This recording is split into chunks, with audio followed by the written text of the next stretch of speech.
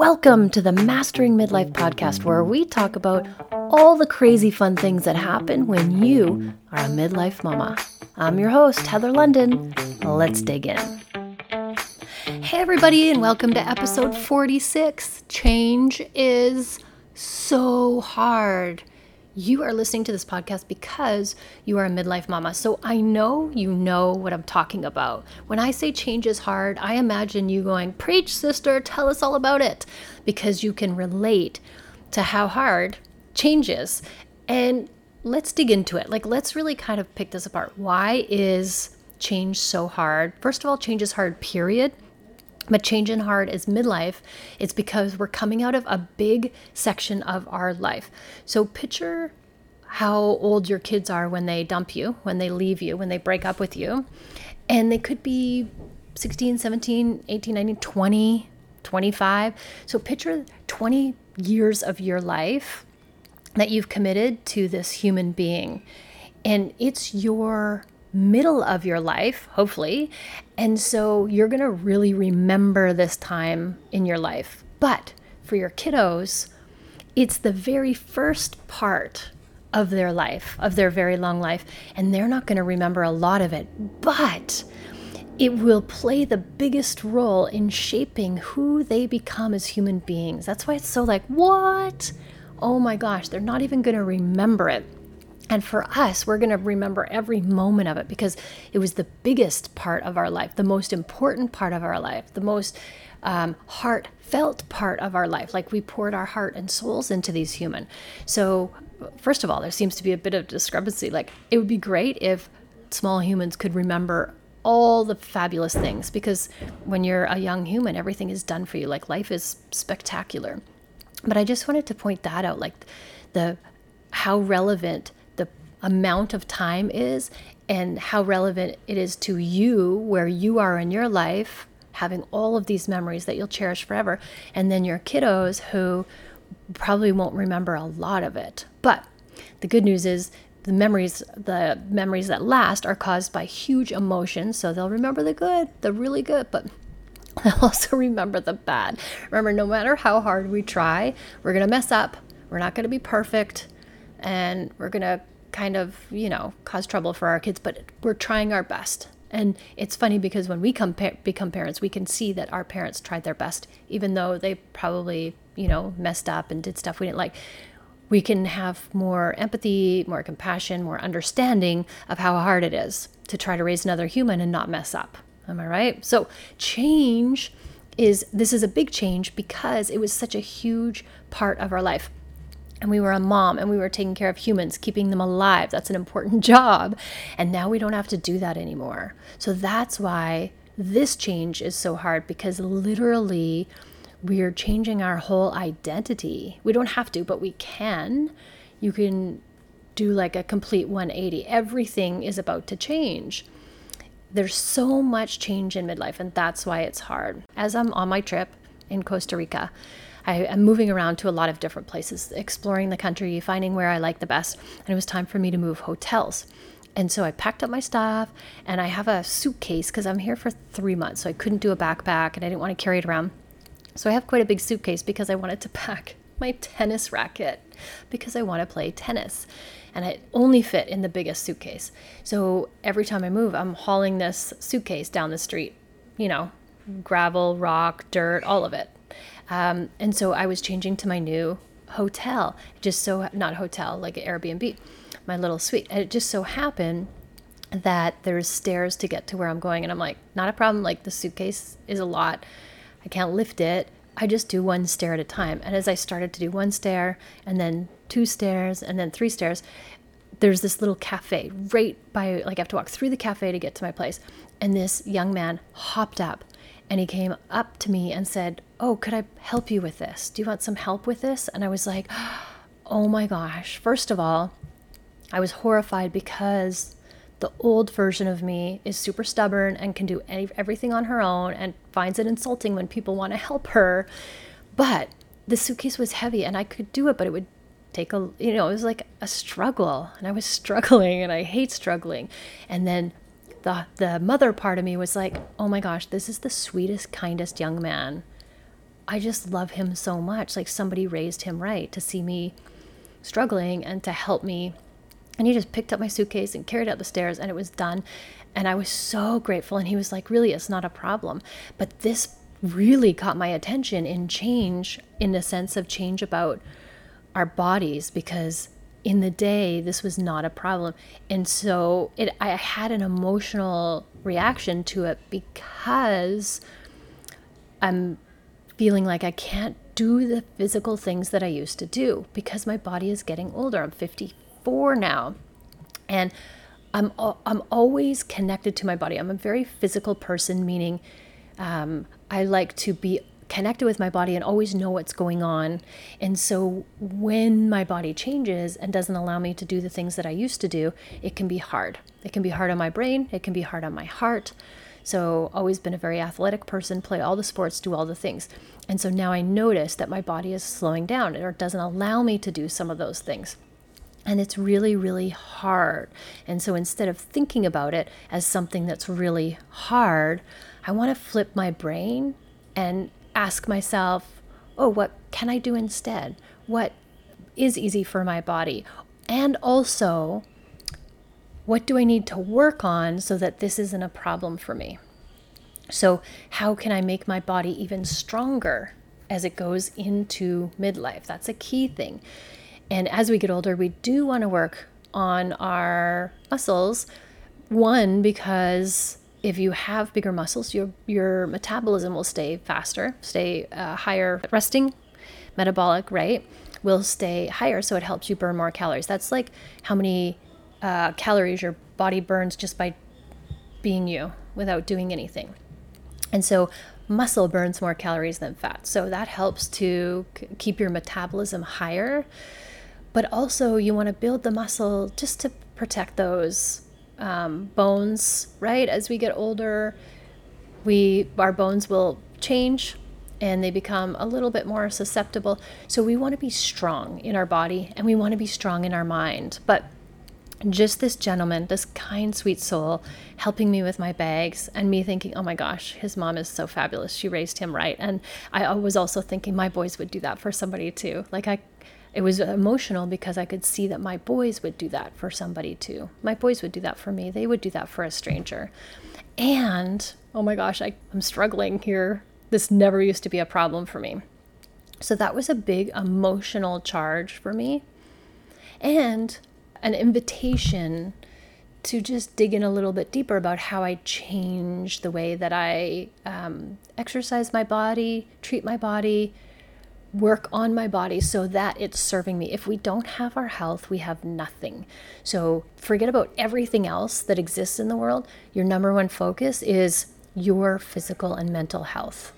Because without that, you're living a miserable life. So that's why you want to make sure that you can stay healthy, so you can take care of yourself. You can do the stairs, you can lift your suitcase up the stairs, all those types of things. And so that one really got me. And that's like just an example of some of the things that are changing and how hard they can be. How hard they can be when your body is physically changing with the weight gain. Remember, your body is designed to do this. I have a whole masterclass coming out, so watch for that because it explains exactly why we store fat in our stomach area.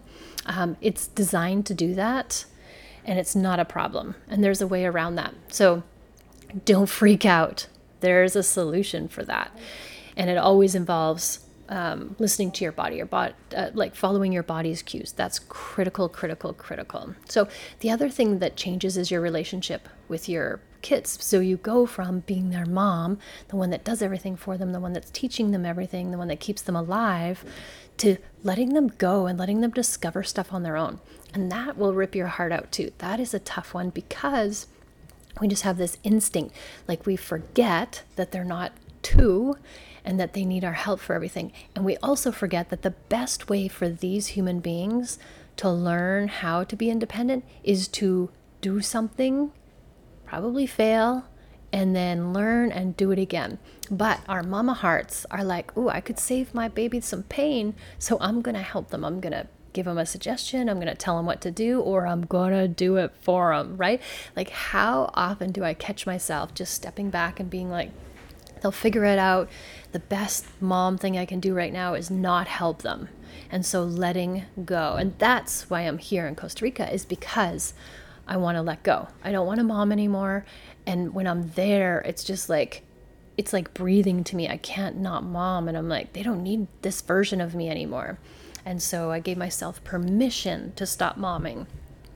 And they gave me permission to stop momming. And it's so easy for me to not mom while I'm here, because I have my own adventure going on. I've refocused my brain on having to keep these humans alive to, okay, what about me? What lights me up? What do I want to do now? For the next part of my life, which is also going to be a huge section of my life, what do I want to create for myself? Who do I want to be? How do I want to show up? And that's what I'm doing right now. And it involves a lot of deep inner work. So, of course, it's easier when I'm in this beautiful tropical place, but it's intense work, but I'm getting there. It's so good. It is so freeing and liberating because I allowed myself to let go, because I gave myself permission to let go. As moms, we're always stuck in this shoulding, this shaming.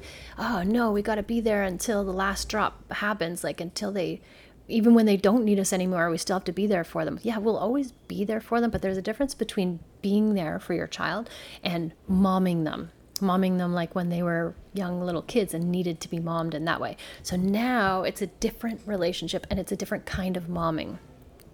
And you got to figure out what works best for you. And I'm figuring out what works best for me, and it's like so brilliant. Ladies, this is so brilliant. Just ripping that Band-Aid off. I am loving every second of this adventure. It's my eat, pray, love adventure for sure.